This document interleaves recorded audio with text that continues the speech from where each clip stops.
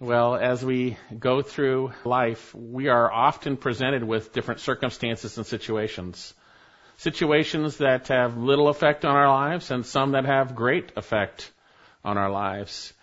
And those situations, there are sometimes situations that come upon us that can actually change our lives. The reality of what will we do with the gospel when we hear the truth concerning Jesus Christ, who died for our sins and rose from the dead. The truth that we're sinners and need a Savior. There are times in our lives that are very, very important that will affect our lives and our eternities. And we're going to see one of those times today as we're going to see the presentation of baby Jesus. And within this presentation, there's a decision to be made as the Lord is presented before us through the Word of God. And so let's turn our Bibles to Luke chapter 2, verse 25. And we're going to be going through to 35. And so I want to share a little context for the book of Luke. This is Luke's inspired account in which he says in chapter 1, after having investigated everything carefully and then writing it in consecutive order. Within that, the Gospel of Luke is about the Savior, Jesus Christ the Lord. In the first chapter, Luke presents the forerunner of the Messiah, John the Baptist, who would prepare the way concerning the Lord Jesus, the Savior.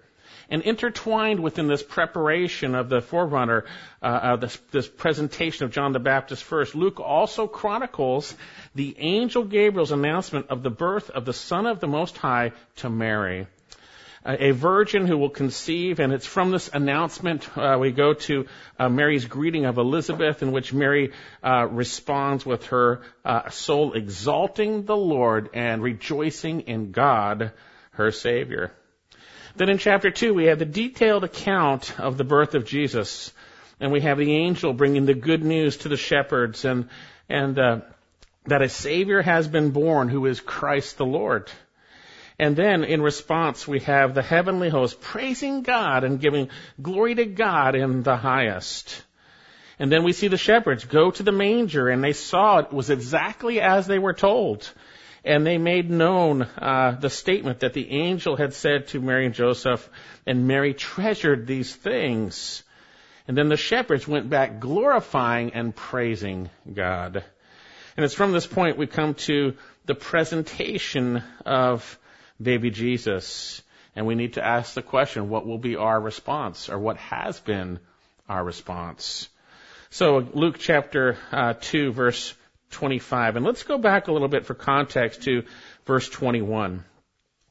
And when 8 days were completed before his circumcision, his name was then called Jesus, the name given by the angel before he was conceived in the womb. And when the days for their purification according to the law of Moses were completed, they brought him up to Jerusalem to present him to the Lord, as is written in the law of the Lord. Every firstborn male that opens the womb shall be called holy to the Lord, and to offer a sacrifice according to what was said in the law of the Lord, a pair of turtle doves or 2 young pigeons.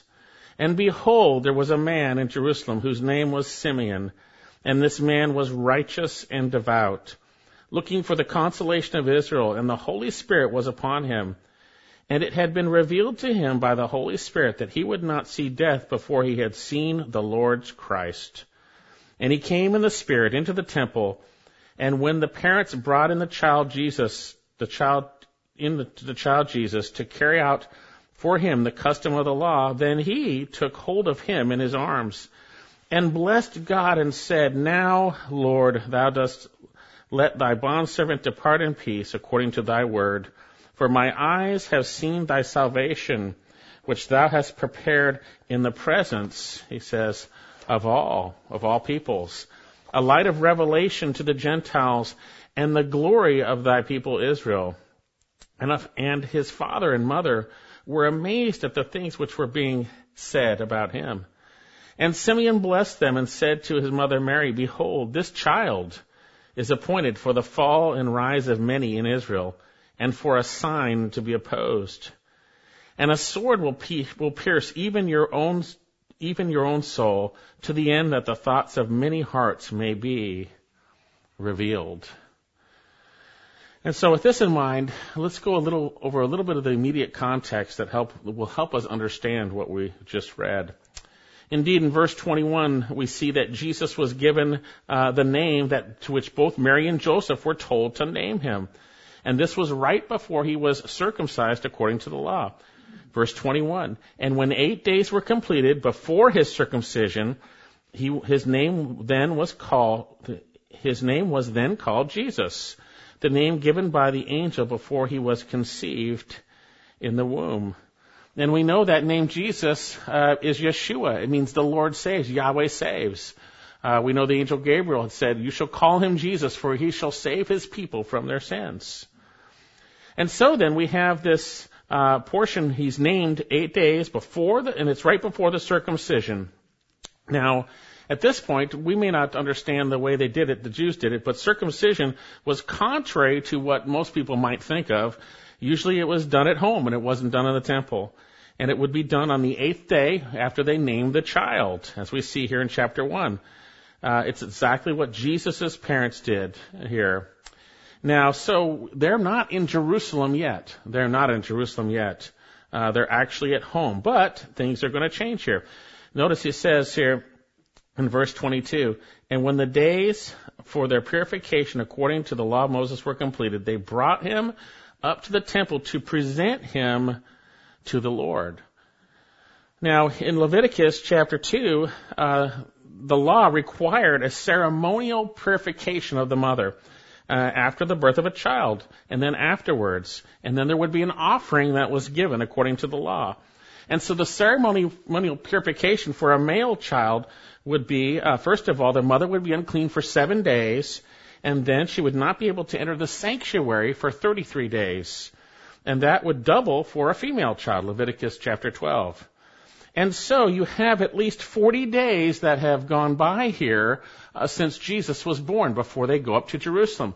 So he has been circumcised at home, he's been named, and now they've waited that time of purification. Now they're going to go up according to the law to make, as we'll see, an offering.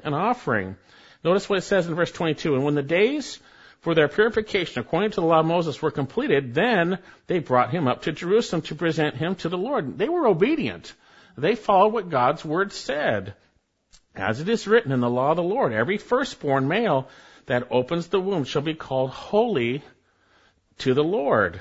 And so here, Exodus chapter 13 and Numbers 18 reveal that every firstborn was called holy unto the Lord.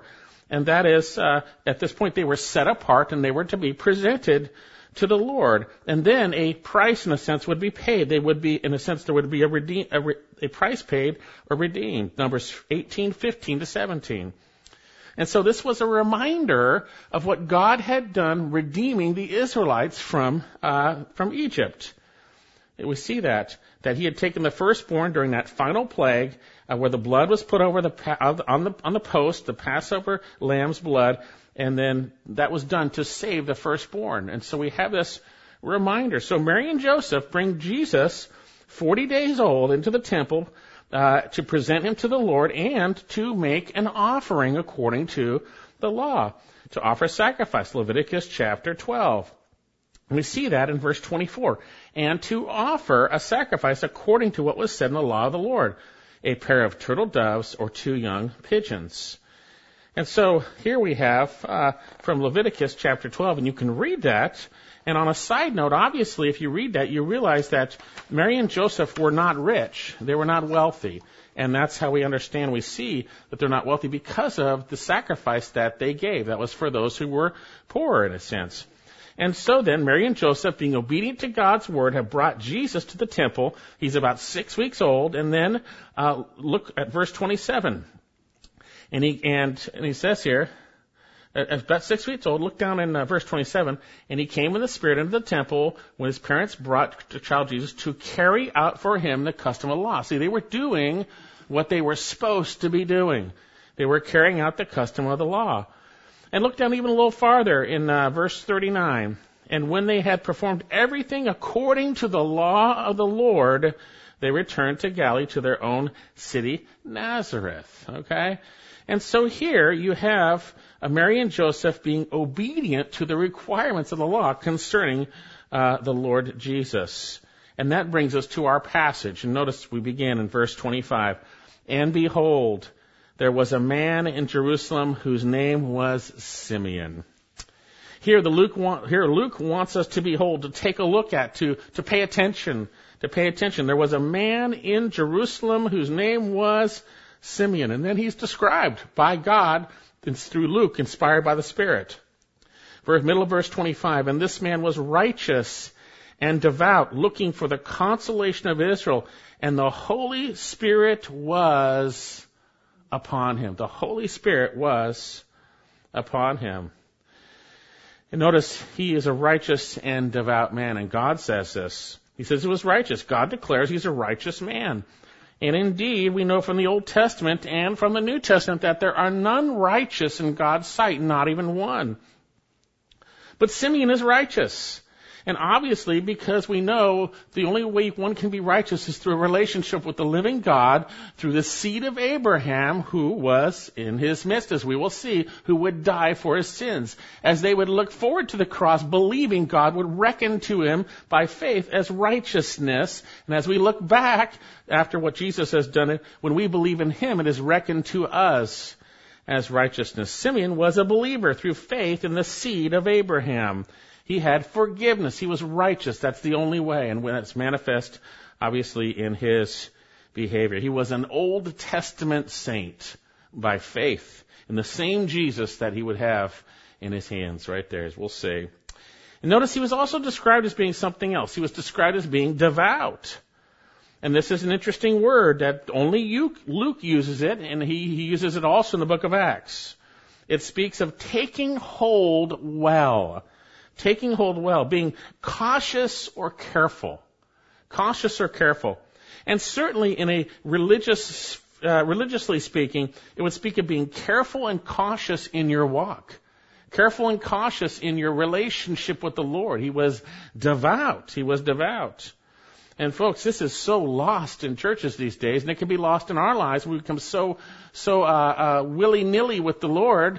Simeon was not that way. He was cautious and careful in his walk with the Lord. He was righteous and devout. And notice, he was also waiting for Jesus, the Lord's salvation, that is the Christ. Look, it says, and this man was righteous and devout, looking for the consolation of Israel. He was, or you could even say looking for, you could translate it waiting for the consolation of Israel. Well, what does that mean? The consolation of Israel? This paraklesis, this consolation, speaks of comfort. It speaks of comfort, the comfort of Israel. He's waiting for the comfort of Israel. And we see in context that there were other Old Testament saints that were looking forward to the comfort of Israel. In the context, as we will see, of redemption. Indeed, the Old Testament saints, true saints, not the ain'ts, the ones that did believe, they understood about Israel's rejection. That Israel had rejected the Lord. And they were looking for the promised comfort that God would bring that would ultimately come through the Redeemer, Jesus Christ. Look at Isaiah 40, verse 1. Isaiah 40, verse 1. And no doubt Simeon would have understood this and was looking forward to this. Isaiah chapter 40, verse 1. Right in the middle of your Bibles. Comfort, O comfort my people, says your God. Speak kindly to Jerusalem and call out to her that her warfare has ended, that her iniquity has been removed, that she has received the Lord's hand double for all her sins. A voice calling, clear the way for the Lord in the wilderness. Make smooth in a desert highway for our God. Let every valley be lifted up and every mountain and hill be made low. And let the rough ground become a plain and the rugged terrain a broad valley. Then the glory of the Lord will be revealed and all flesh will see it together. For the mouth of the Lord has spoken. Simeon was a true believer who understood that Israel and Jerusalem were in sin, that they had not responded right to God's revelation. And he was waiting for God's consolation because God's heavy hand had been upon them in discipline. We see that. He was waiting for consolation, and within that consolation, it is through the Redeemer who would come, the Christ who would come, and we see that. So then, indeed, later on, we'll even see in the account of Anna, the prophetess, after Simeon, that she was among those. She spoke of him, speaking of Christ in the temple, into verse 38, to all those who were looking for the redemption of Jerusalem. You know, you had those playing religious games in Jerusalem, doing their things. You had the Pharisees and all those people selling stuff in the temple and all this merchandising going. But there were a remnant of true believers who were looking for the redemption of Israel. They were looking for the salvation that was prophesied, which would come through the Messiah. And we have the same thing with this man here who is looking for the consolation, waiting for the consolation of Israel. So then, we have a small remnant and looking for the one who would bring forgiveness of sins, true comfort, true consolation, as we will see. So Simeon is a godly man waiting for God to fulfill his plan concerning redemption. And then notice, we see he was a spirit-led, submissive servant. This is a good guy. Verse 25, and behold, there was a man in Jerusalem whose name was Simeon, and this man was righteous and devout, looking for the consolation of Israel, and the Holy Spirit was upon him. The Holy Spirit was upon him. Now, the Greek text is a little bit more clear. I think you could say it this way. For the Spirit, Holy Spirit, had been upon him and was on him continually. It was on him in the past. It continued on. The Holy Spirit was on him. So this is a yielded believer who believes in the Lord, who's waiting for the promised Messiah, and the Spirit of God was continually upon him. And notice verse 26, and it had been revealed to him by the Holy Spirit that he would not see death before he had seen the Lord's Christ. And so he came in the Spirit into the temple. So we have the Holy Spirit having revealed to Simeon that he wouldn't die. He was an elderly man. He would not die till he saw the Lord's Christ. The Lord's Christ. And so he came into the temple. And you might remember, the Lord spoke in many ways and in many portions, and now He's spoken through His Son. And obviously somehow the Holy Spirit revealed to this man Simeon that he would not die before he saw the Lord's Christ. You see, that's the Lord's Messiah. The I Am's Messiah, the I Am, the God of the universe. We have one God revealed in three persons, and He brings forth His Son Jesus, the Messiah, the Christ, the promised Redeemer King who would rule, but yet would need to suffer before the glories to follow. This is the Lord's Christ. And our passage says He came in the Spirit into the temple. Think about this. How much do you do things in the Spirit? How much do you do things relying on Christ, yielded to Him, allowing the Spirit of God to control your heart and mind and your actions, walking by the Spirit, allowing the Spirit? He came in the Spirit into the temple, this righteous and devout and yielded man. Now we know in the New Testament that we have the Spirit of God within us, and that we have a choice to allow our will and our desires to control, or to allow God's will or His desires to control us through His Spirit. To allow His Spirit. I mean, what did the Lord say of you? They came this morning to worship the Lord in the Spirit. They came trusting, obeying, relying on Christ to worship in the Spirit. Would the Lord say that of you? And so then, this godly man comes in the Spirit. And notice, later on, we're going to see that he is also reveals and understands that he is a servant of the Lord. This is a little farther down. Look at verse 29. Now, Lord, thou dost let thy bondservant depart in peace, according to thy word. He's the Lord's bondservant. And this term bondservant, it isn't our usual word for bondservant. It's a Greek term, despota, which speaks of a master with absolute control. And that's what Simeon's calling himself. I'm one submitted to the master he has absolute control over me. And now you've done what you promised, so your servant can depart as you had revealed. And so then we have a wonderful picture of a godly elderly man who is close to departing to be with the Lord. Simeon is righteous, he is devout, he's careful in his walk, he's spirit-led, he's humble, he's seeking the fulfillment of the promises concerning Christ in regards to the forgiveness of sins, and he sees himself as a sovereign, a servant of the sovereign one, the absolute one who is over all, the Lord. You know, if you've come to faith, this is what happens naturally when you come to faith. It's only when stuff gets in the way. You know, when you first come to faith, we realize He's everything. We realize He's sovereign. He's the Lord, and we want to walk with Him. We want to walk in righteousness. It's only when our stuff and sin gets in the way, right? And we need to be careful to encourage one another as long as it's called today, lest we be hardened by the deceitfulness of sin, that we would be, by virtue of Christ, righteous in our actions and devout, and those who are yielded to the Spirit of God, like this man, this bondservant of Christ. What a picture. Now, would the Lord describe you? If the Lord was writing about you, He wrote about Simeon. The Lord was writing about you. Would He describe you this way? Or what would He say?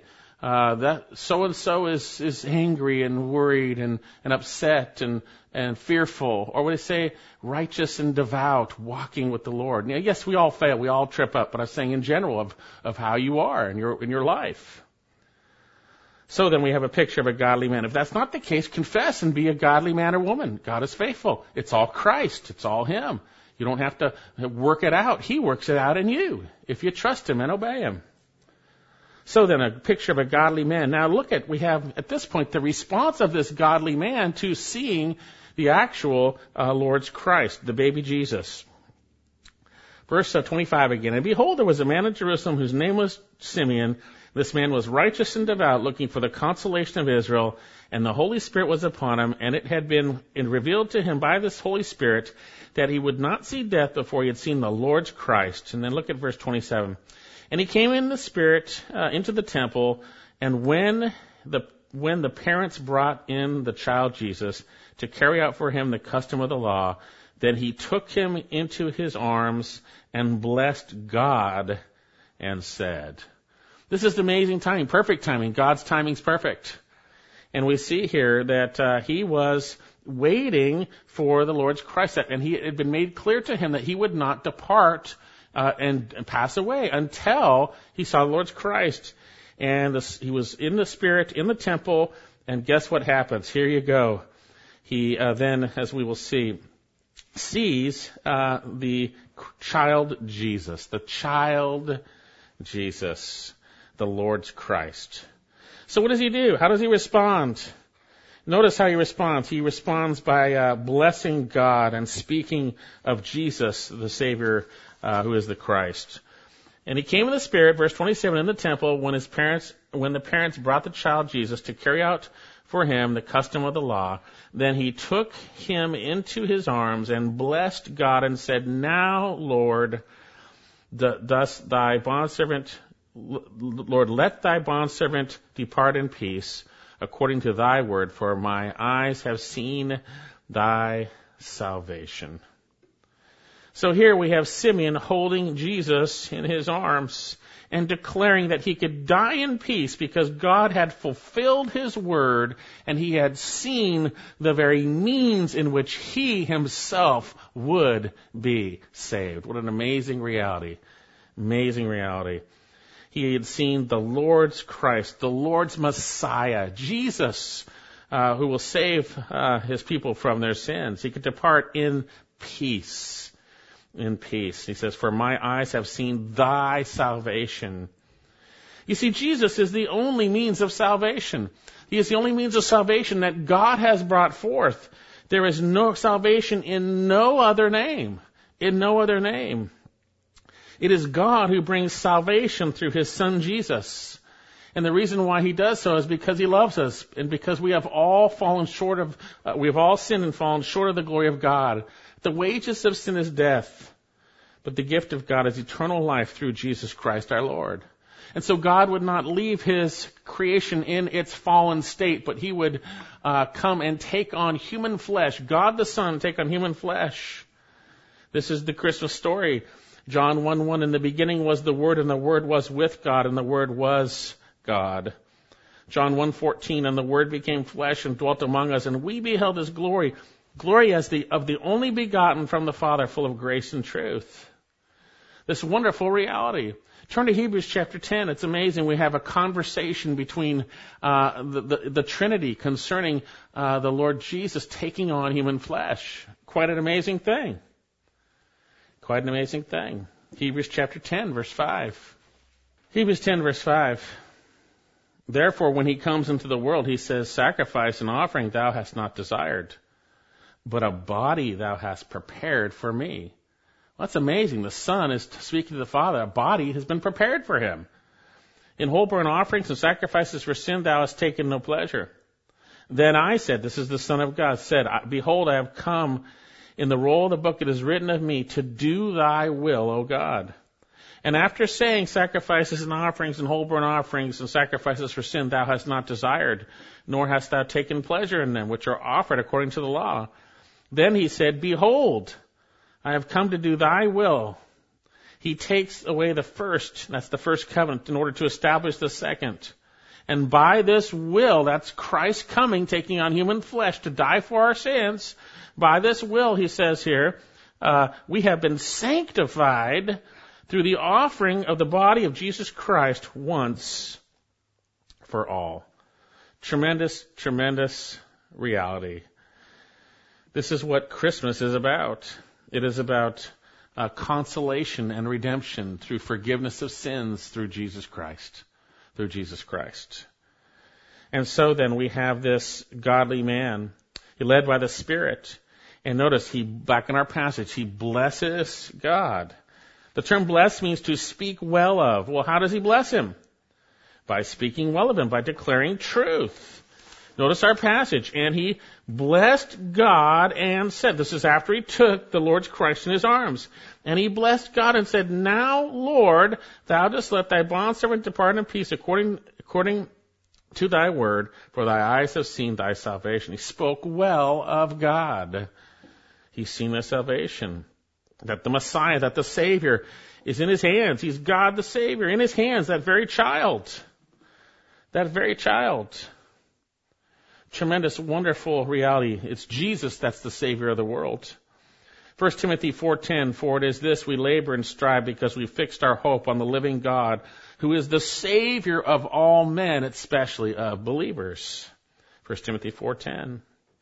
Acts chapter 4:12, and there is salvation in no one else, for there is no other name under heaven that has been given among men by which we must be saved. It is through Jesus Christ. He is God's salvation. He is the only means of salvation. And this is what Christmas is about, and is what every day is about, what God has done for us through his Son, Jesus Christ. So notice, he continues to bless him. He says his eyes have seen it, the Lord's Christ. He says, my eyes have seen thy salvation. And then notice what he says in verse 31, which thou hast prepared in the presence of all peoples, a light of revelation to the Gentiles and the glory of thy people Israel. He continues with this 6-week-old baby in his arms, Jesus in his arms, and he has identified him as the Lord's Christ, as thy salvation. And he says here, which thou, speaking of God, hast prepared in the presence of all peoples. The term prepared speaks of being made ready. And it's in a Greek tense that means it's a done deal. It's already happened. It's already happened. Or literally in the presence or before the face of all peoples. So what's being said here? The reality that salvation is in Jesus Christ is not hidden. It is not hidden. It is before all. It is God who took on human flesh. It is before all. Salvation through Jesus Christ is not hidden. It has been laid by God before all through the gospel. And notice what he says about this baby Jesus in his hands. A light of revelation to the Gentiles and the glory of thy people Israel. Now there's a bunch of differing interpretations on this because of the language in the original language, the way it's structured.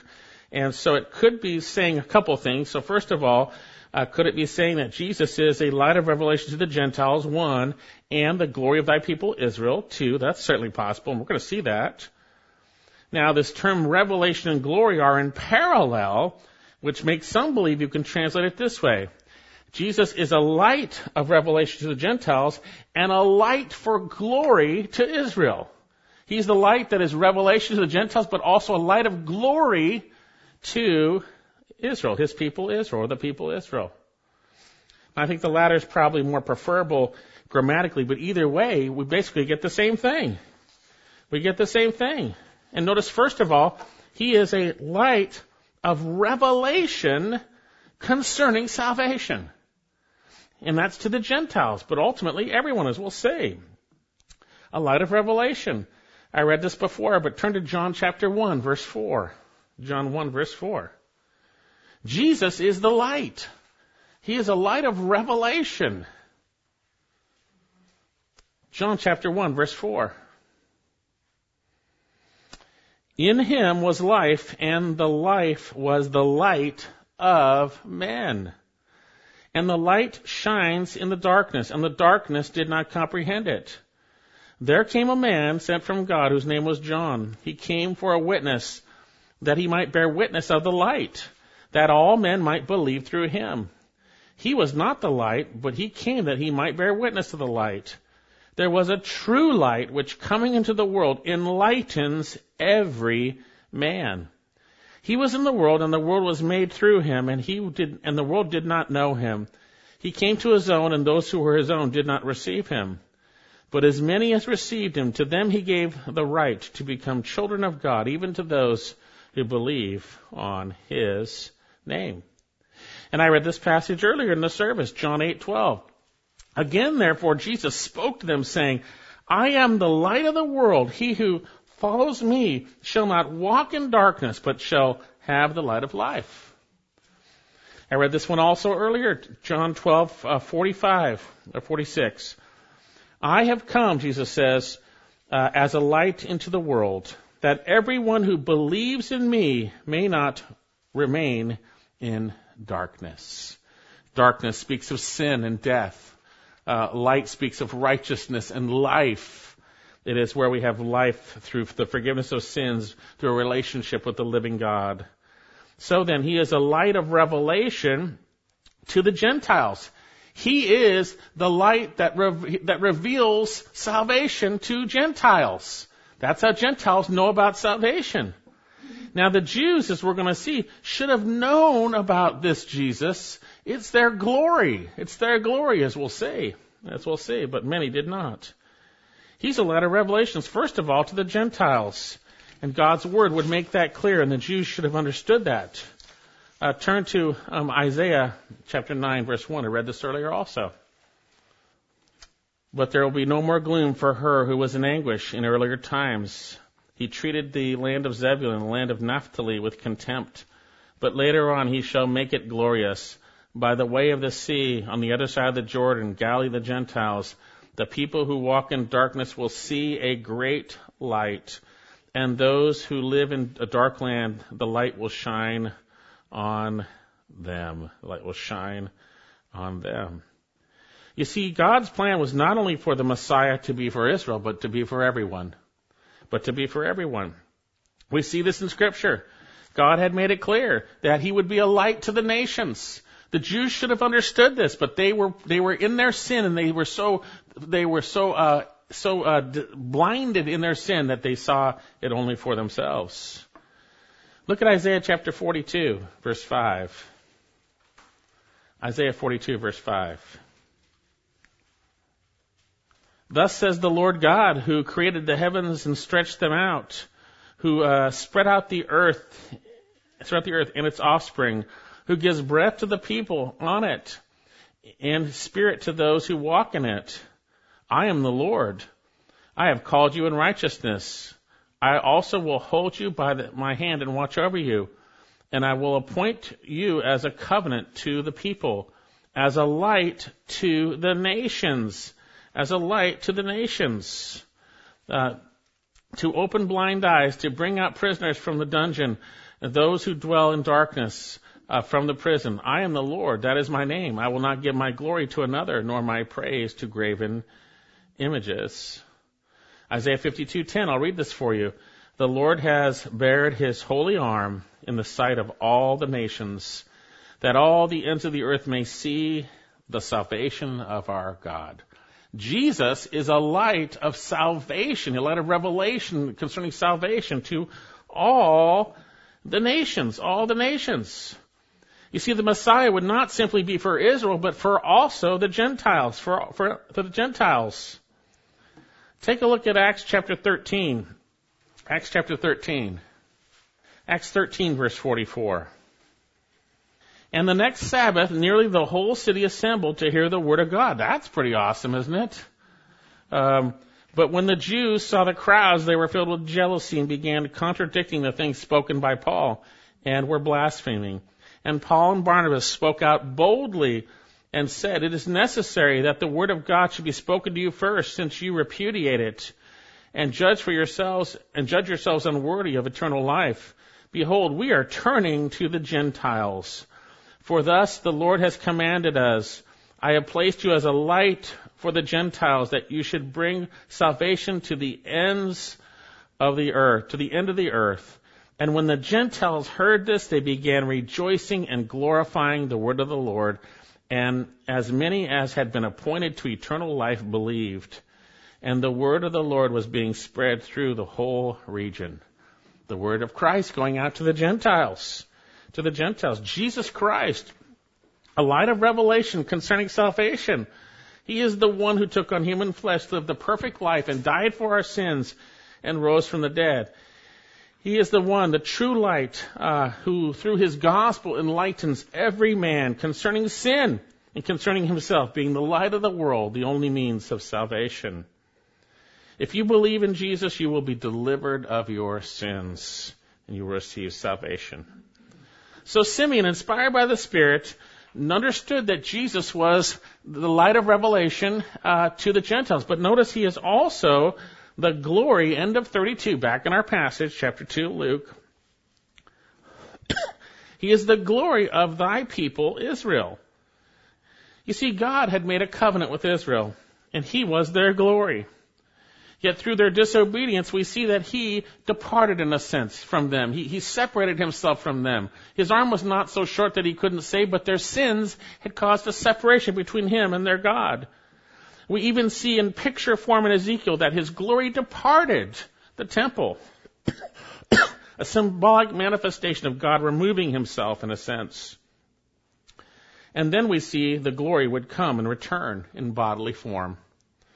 We see here, and the Word became flesh, John 1:14, and dwelt among us. And we beheld his glory. Glory is the only begotten from the Father, full of grace and truth. Full of grace and truth. So what is Simeon saying here? He's saying that Jesus is a light of revelation to the Gentiles and the glory of thy people, Israel.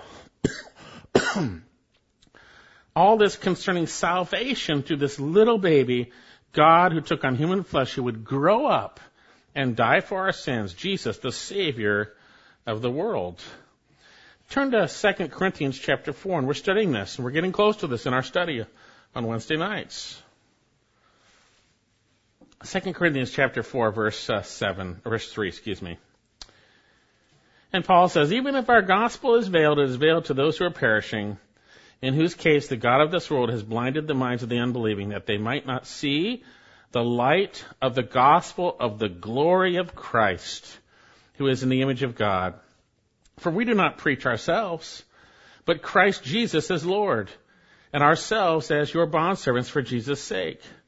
For God, who said, light shall shine out of darkness, is the one who has shone in our hearts to give the light of the knowledge of the glory of God in the face of Christ.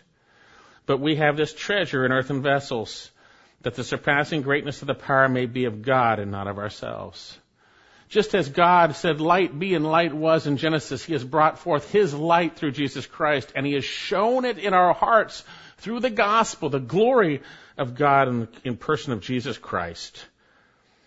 And here we have, behold, the glory of the people, thy people Israel. You see, they should have known, they should have understood what God was sharing over and over again in the Scriptures, who it was pointing to the Lord Jesus Christ. And indeed, when Jesus rose from the dead, as he was walking with those dejected disciples on the road to Emmaus, away from Jerusalem, he explained to them the things concerning himself in all the Scriptures. It all points to Jesus. Jesus would tell the Pharisees in John 5:36, you search the scriptures because you think in them you have eternal life, but it is these that bear witness of me. So then, he is the Savior of the world. He is the complete focus. He is the light of the gospel of the glory here in the person of Christ. It is for all to see, for all to see. And Simeon is saying he is indeed, this little babe, he is holding his hands, the Savior of the world, a light of revelation to the Gentiles, the glory of Israel, the glory of Israel. Look at Psalm 98, verse 2. You see, Jesus has been placed before us all, and for all of us to see. Now, we can close our eyes, we can turn away, we can allow our unbelief to blind us. We can give Satan the opportunity to blind our minds if we don't believe. But he has been revealed, first to the Jews, but also Gentiles. Psalm 98, verse 2. The Lord has made known his salvation. He has revealed his righteousness in the sight of the nations. He has remembered his loving kindnesses and his faithfulness to the house of Israel. All the ends of the earth have seen the salvation of our God. Very clearly it is revealed, and maybe there are some of you here today who are in prison. You're a prisoner to your sins. You are a slave to them. You're a slave to your wicked desires. You're in darkness. You're blind. And your eternal destiny is separation and punishment for your sins. But it is through Jesus Christ that our eyes are opened through the gospel to our sinfulness and our need for him to save us. And that is what Christmas is about. God who took on human flesh to save. So then, back in our passage, we have the tremendous declaration and blessing of God as Simeon declares the glorious truth concerning this babe who's only 40 days old, who is the Savior of the world, both Jew and Gentile. So this tremendous thing. So how do Mary and Joseph respond? We've seen Simeon's response, praising God, blessing him. What about Mary and Joseph? Now remember, we'll talk about this thing, but look at their response. Verse 33. And his father, that's Joseph, and mother, that's Mary, were amazed at the things which were being said about him. Now that's obvious through Simeon. They're amazed about what they just heard through Simeon. Now remember, Joseph had already been told and knew that the child that Mary conceived was of the Holy Spirit, and he kept her a virgin, and he obeyed the Lord and named him Jesus when he was born. Well, that's Matthew 1. He also knew the angel had said that you shall name him Jesus, for he shall save his people from their sins. And indeed, Mary, the virgin, had been told that which was to be conceived in her was of the Holy Spirit, and that he would be called the Son of the Most High, and the Lord would give him the throne of his father David. And that for that reason, the holy offspring would be called the Son of God. And she had been told that she is blessed among women, and the blessed of the fruit of her womb, Luke chapter 1. And she gave praise to God, her Savior. So they had been told also, they had been told by the angels, but also they were told by the shepherds just 40 days earlier. All that had been told by the angel concerning Christ.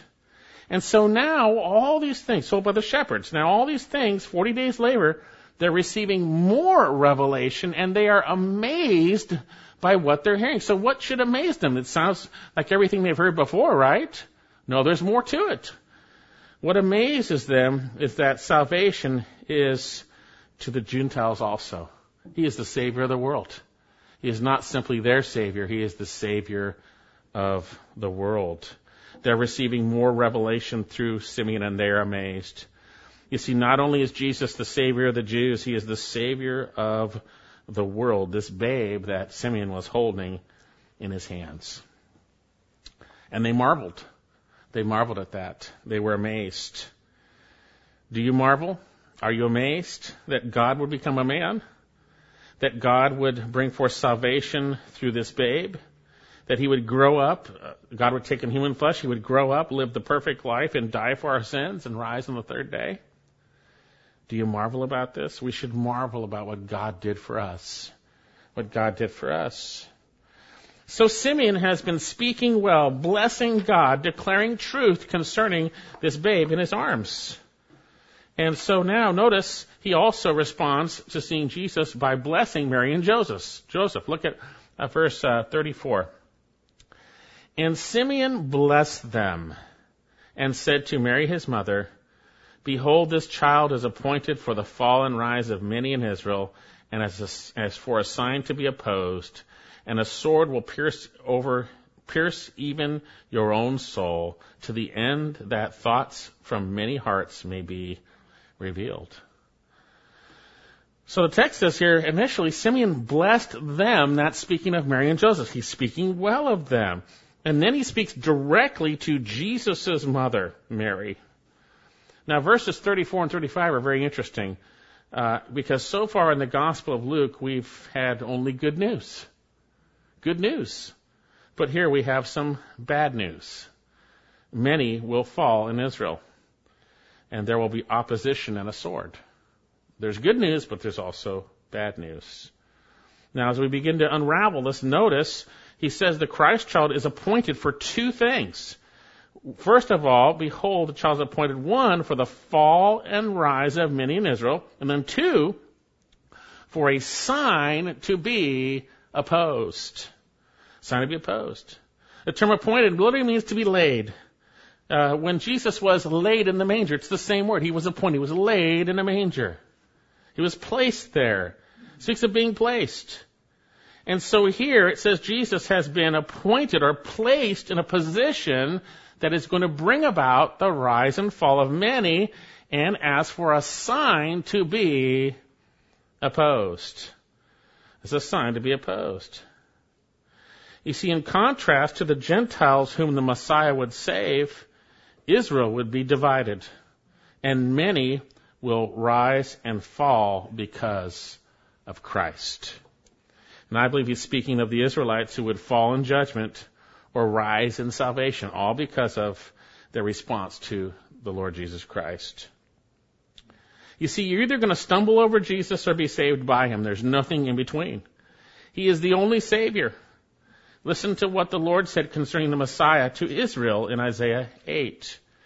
In Isaiah 8:13, I'll read it for you. It is the Lord of hosts whom you should regard as holy, and he shall be your fear, and he shall be your dread.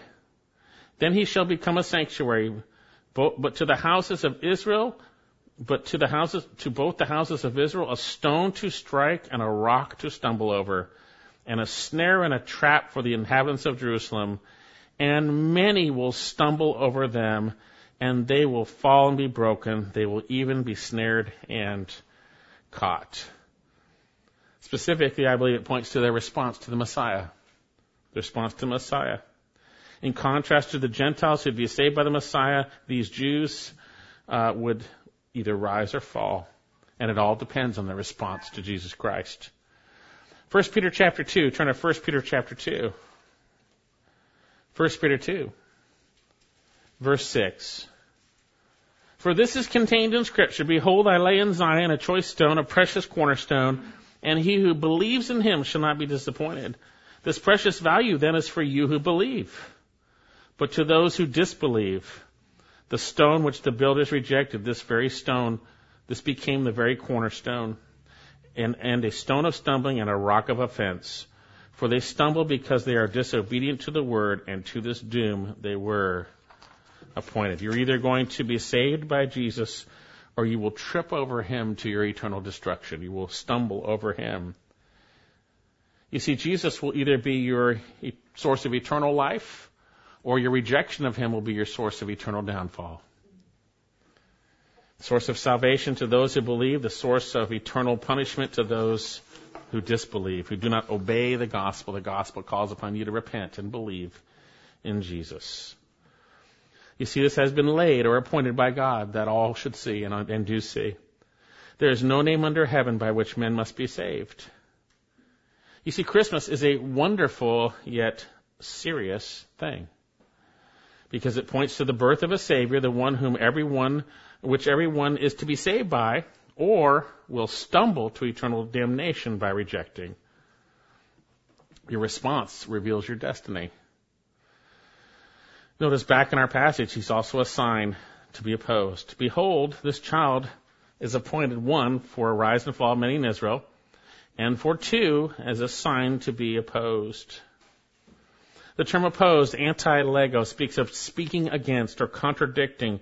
It speaks of opposition characterized by rejection.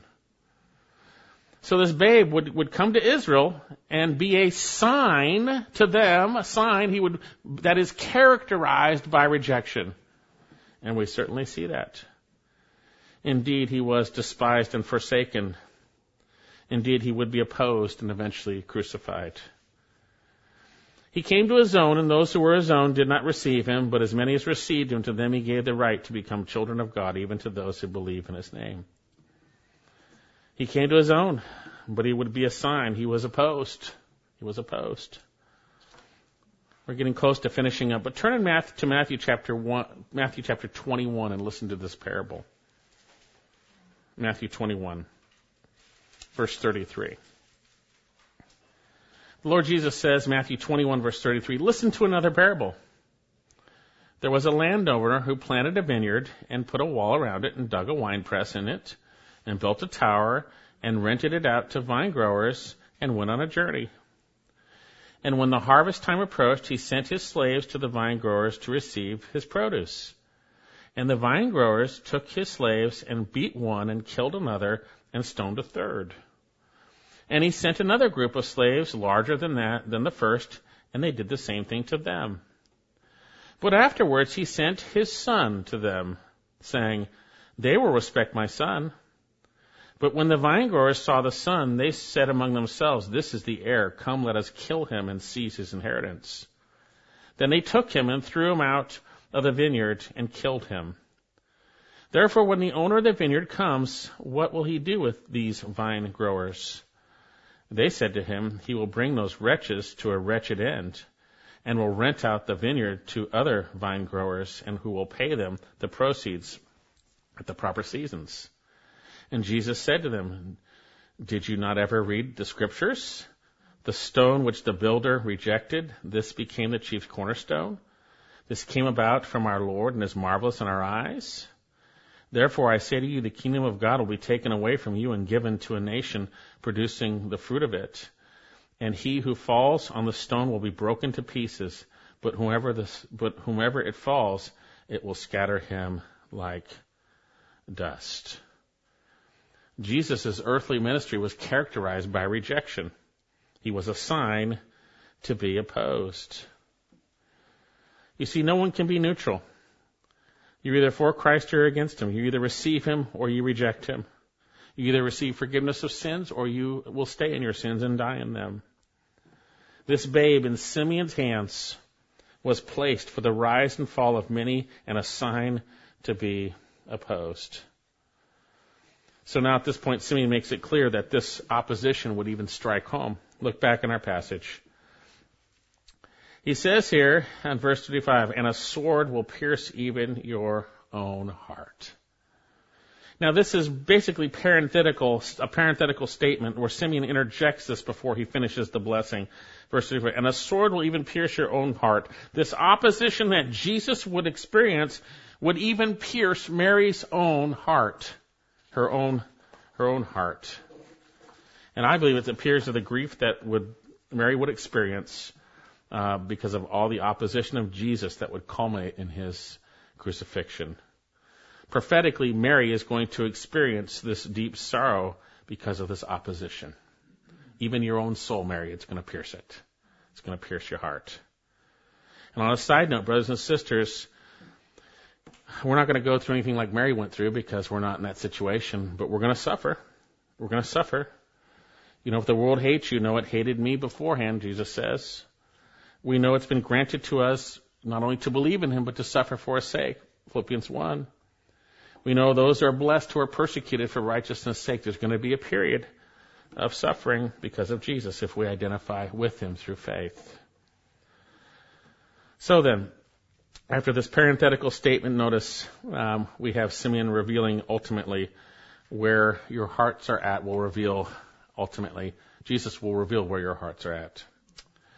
He says, to the end that the thoughts of many hearts may be revealed. You could say it this way. One version says it, indeed, as a result of him, the thoughts of many hearts will be revealed, and a sword will pierce your heart, Mary, even as well. I believe he's saying your response to Jesus is going to reveal your heart. It's going to reveal your heart. You can't be passive about him. If you haven't repented of your sins and trusted in Christ, your heart has been revealed. When Jesus is confronted before you or exposed before you. Today, some of your hearts may have been exposed. What is your response to Jesus? Do you believe you need him because you're a sinner? Because there's judgment coming? Well, God is gracious to reveal that the wages of sin is death, but the gift of God is eternal life through Jesus Christ, our Lord. Well, today we've seen Simeon, Mary and Joseph are at the temple. Mary and Joseph are presenting the Lord Jesus according to the law, and at this point, Simeon comes across, and the Lord takes that circumstance which he promised Simeon, that he would hold the Lord's salvation before he died. And Simeon would say, my eyes have seen thy salvation. Jesus Christ, the light of revelation concerning salvation. Have your eyes been opened to turn to him today? What about those of us who believe? Do we marvel, or do we just take things for granted? Do we marvel in what God did for us?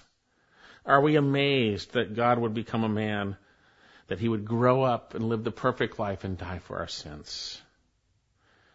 No one is neutral. You're either for Christ or against him. You either receive forgiveness of sins or you will die in your sins. And this babe in Simeon's hand was placed for the rise and fall of many, a sign to be opposed, and who would expose the hearts of each one of us. Let's pray. Father, I thank you that you planned from the beginning to send forth your Son Jesus to bring about forgiveness of sins. Lord, we all were prisoners in chains of sin. And Lord, maybe there's some who are listening right now who are still in chains. I pray that they might recognize their sin. They might believe what you say about it, that the wages of sin are death. But that they might receive the free gift that you give through your Son, Jesus Christ. That they might cry out in their heart of hearts, Lord Jesus, I'm a sinner. Forgive me. Save me. And Lord, for those of us who do believe in your Son Jesus, who have a relationship with you, may we not become complacent with our thoughts toward your Son. May we marvel day in and day out concerning your glorious Son who died for our sins and rose from the dead. We pray this in his precious name. Amen.